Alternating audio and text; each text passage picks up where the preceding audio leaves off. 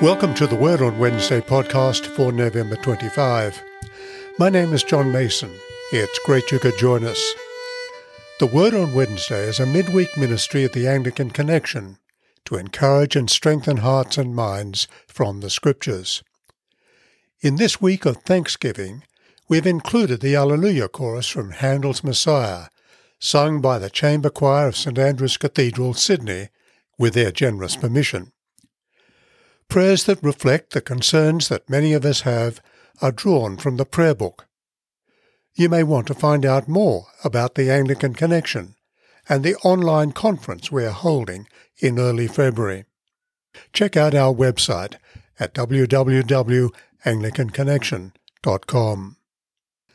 As we begin this week, Catherine Jacob will bring us a reading from the Bible.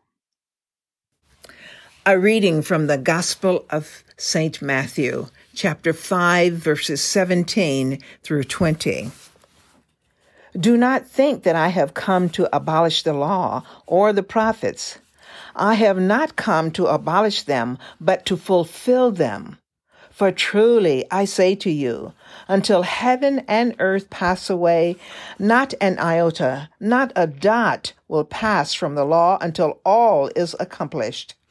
Therefore, whoever relaxes one of the least of these commandments and teaches others to do the same will be called least in the kingdom of heaven. But whoever does them and teaches them will be called great in the kingdom of heaven. For I tell you, unless your righteousness exceeds that of the scribes and Pharisees, you will never enter the kingdom of heaven. This is the word of the Lord.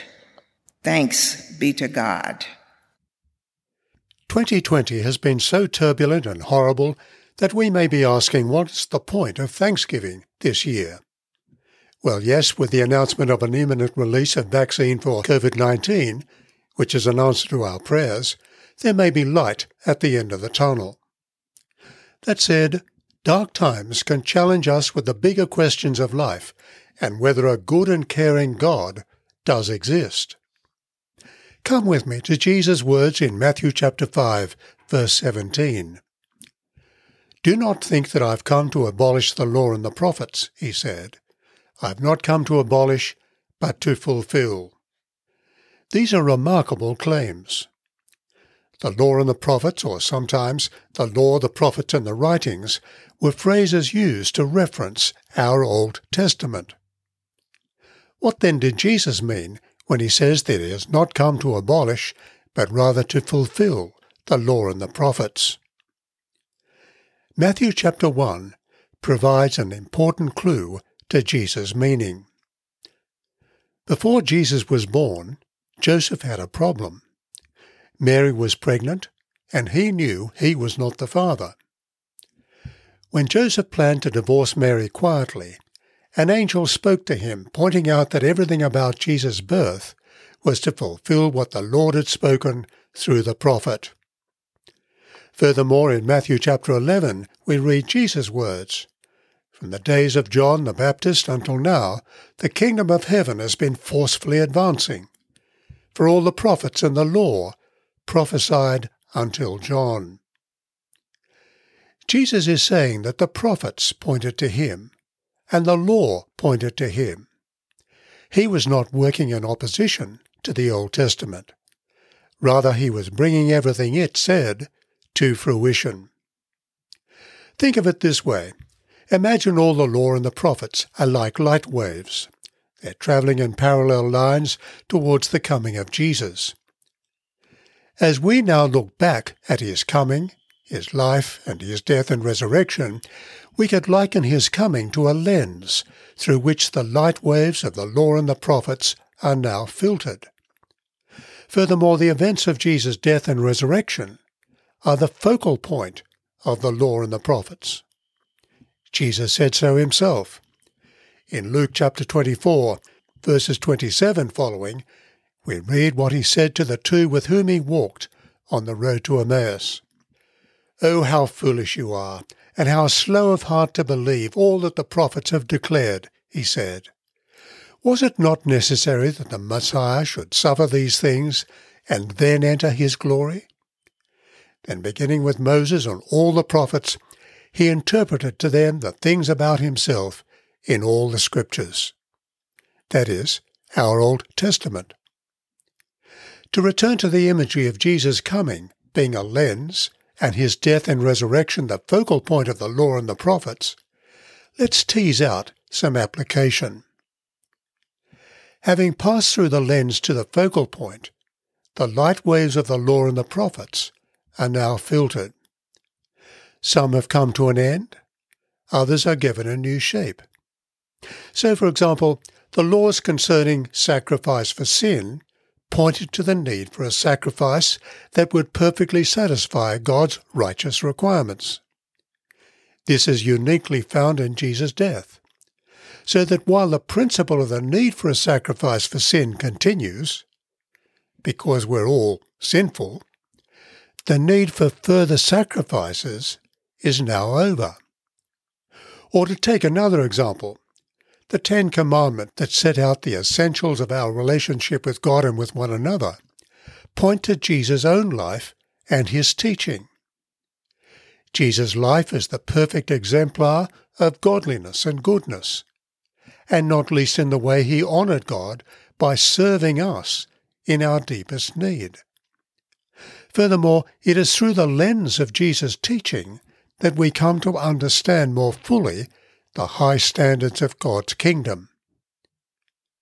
For in his sermon, Jesus goes on to speak about the inner meaning of the commands concerning murder, adultery, love and prayer for enemies, prayer and possessions, self-righteousness and hypocrisy. Jesus commands that his people are to practice and to teach these things. In verse 19 we read, "Anyone who breaks one of the least of these commandments and teaches others to do the same will be called least in the kingdom of heaven. But whoever practices and teaches these commands will be called great in the kingdom of heaven." Significantly, we will only ever begin to keep them if we have discovered God's love for us. For only then will we want to turn to him in honesty and humility, asking for his forgiveness. We will also want to pray that his Spirit will so change our hearts and his word so teach our minds that we will want to honour and serve him with thankfulness in our hearts. Furthermore, in going on to speak of entering the kingdom of heaven, Jesus is saying that there will come a day when everything as we know it will have gone. For that reason, it's fitting to consider these words of Revelation chapter 21. "Then I saw a new heaven and a new earth, for the first heaven and the first earth had passed away, and the sea was no more. And I saw the holy city, the new Jerusalem, coming down out of heaven from God, prepared as a bride adorned for her husband. And I heard a loud voice from the throne saying, 'Behold, the dwelling of God is with men and women.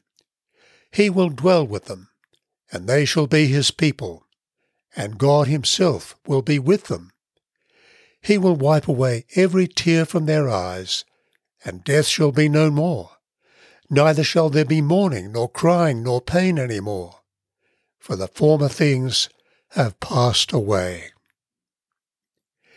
In Jesus fulfilling the law and the prophets, we see the God who serves, the God to whom we should give our heartfelt thanks and rejoice.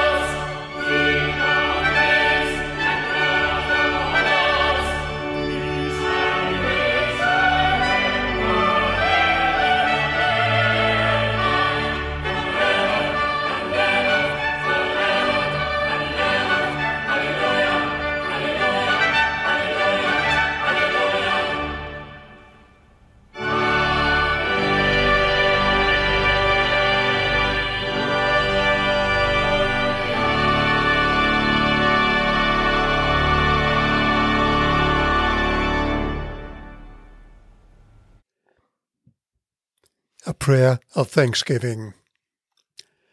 Almighty God, Father of all mercies, we, your unworthy servants, give humble and hearty thanks for all your goodness and loving kindness to us and to all people.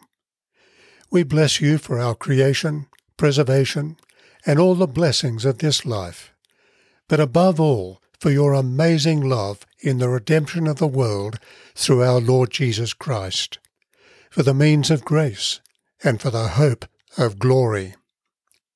And we pray, give us that due sense of all your mercies, that our hearts may be truly thankful, and that we may declare your praise not only with our lips, but in our lives, by giving up ourselves to your service and by walking before you in holiness and righteousness all our days, through Jesus Christ our Lord, to whom with you and the Holy Spirit be all honour and glory, now and forever.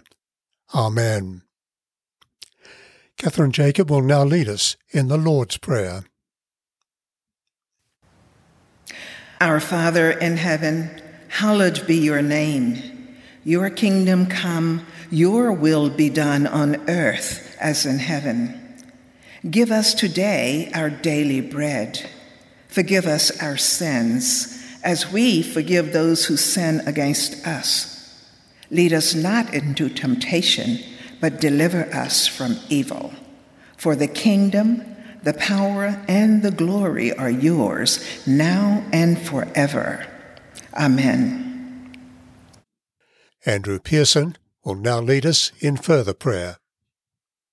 A prayer for peace. God of the nations, whose kingdom rules over all, have mercy on our broken and divided world. Shed abroad your peace in the hearts of all people, and banish from them the spirit that makes for conflict, so that all races and people may learn to live as members of one family and in obedience to your laws, through Jesus Christ our Lord. Amen. A prayer for everyone in need. O God, creator and preserver of all people, we humbly pray for all sorts and conditions of men and women, that you would be pleased to make your way known to them, your saving power among all nations. We commend to your fatherly goodness all who are in any way afflicted or distressed, with any kind of sickness or sorrow, anxiety or need. Lord, we particularly pray for your comfort for those who are grieved by the loss of loved ones at this time. We pray for the ongoing research into a vaccine and cure for COVID-19. We also pray for the many who are out of work. Give wisdom and compassion to leaders, enabling them to facilitate an effective economic recovery, and so provide opportunity for work for everyone. Lord, we also pray for those who are in physical, mental, or emotional danger at this time. Father, may it please you to comfort and relieve them according to their needs, giving them patience in their sufferings, and a happy issue out of all their afflictions. All this we ask for the sake of Jesus Christ our Lord. Amen. And now may the peace of God, which passes all understanding, keep your hearts and minds in the knowledge and love of God, and of his Son, Jesus Christ our Lord. And the blessing of God Almighty, the Father, the Son, and the Holy Spirit, be with you and remain with you always. Amen. People involved in today's podcast are John Mason, speaker and writer, Andrew Pearson, the Dean and Senior Minister of the Cathedral Church of the Advent, Birmingham, Alabama, and Catherine Jacob, a member of the Cathedral Ministry team. The introductory and concluding music is from the Cathedral under the direction of Dr. Frederick Teardo and Zachary Hicks. Handel's Alleluia Chorus is sung by the Chamber Choir of St Andrew's Cathedral, Sydney, Australia, under the direction of Ross Cobb. Prayers are drawn from an Australian Prayer Book, 1978, and the Bible readings are from the New Revised Standard Version. Please let us know if you have a question or a comment about this podcast. We'd love to hear from you.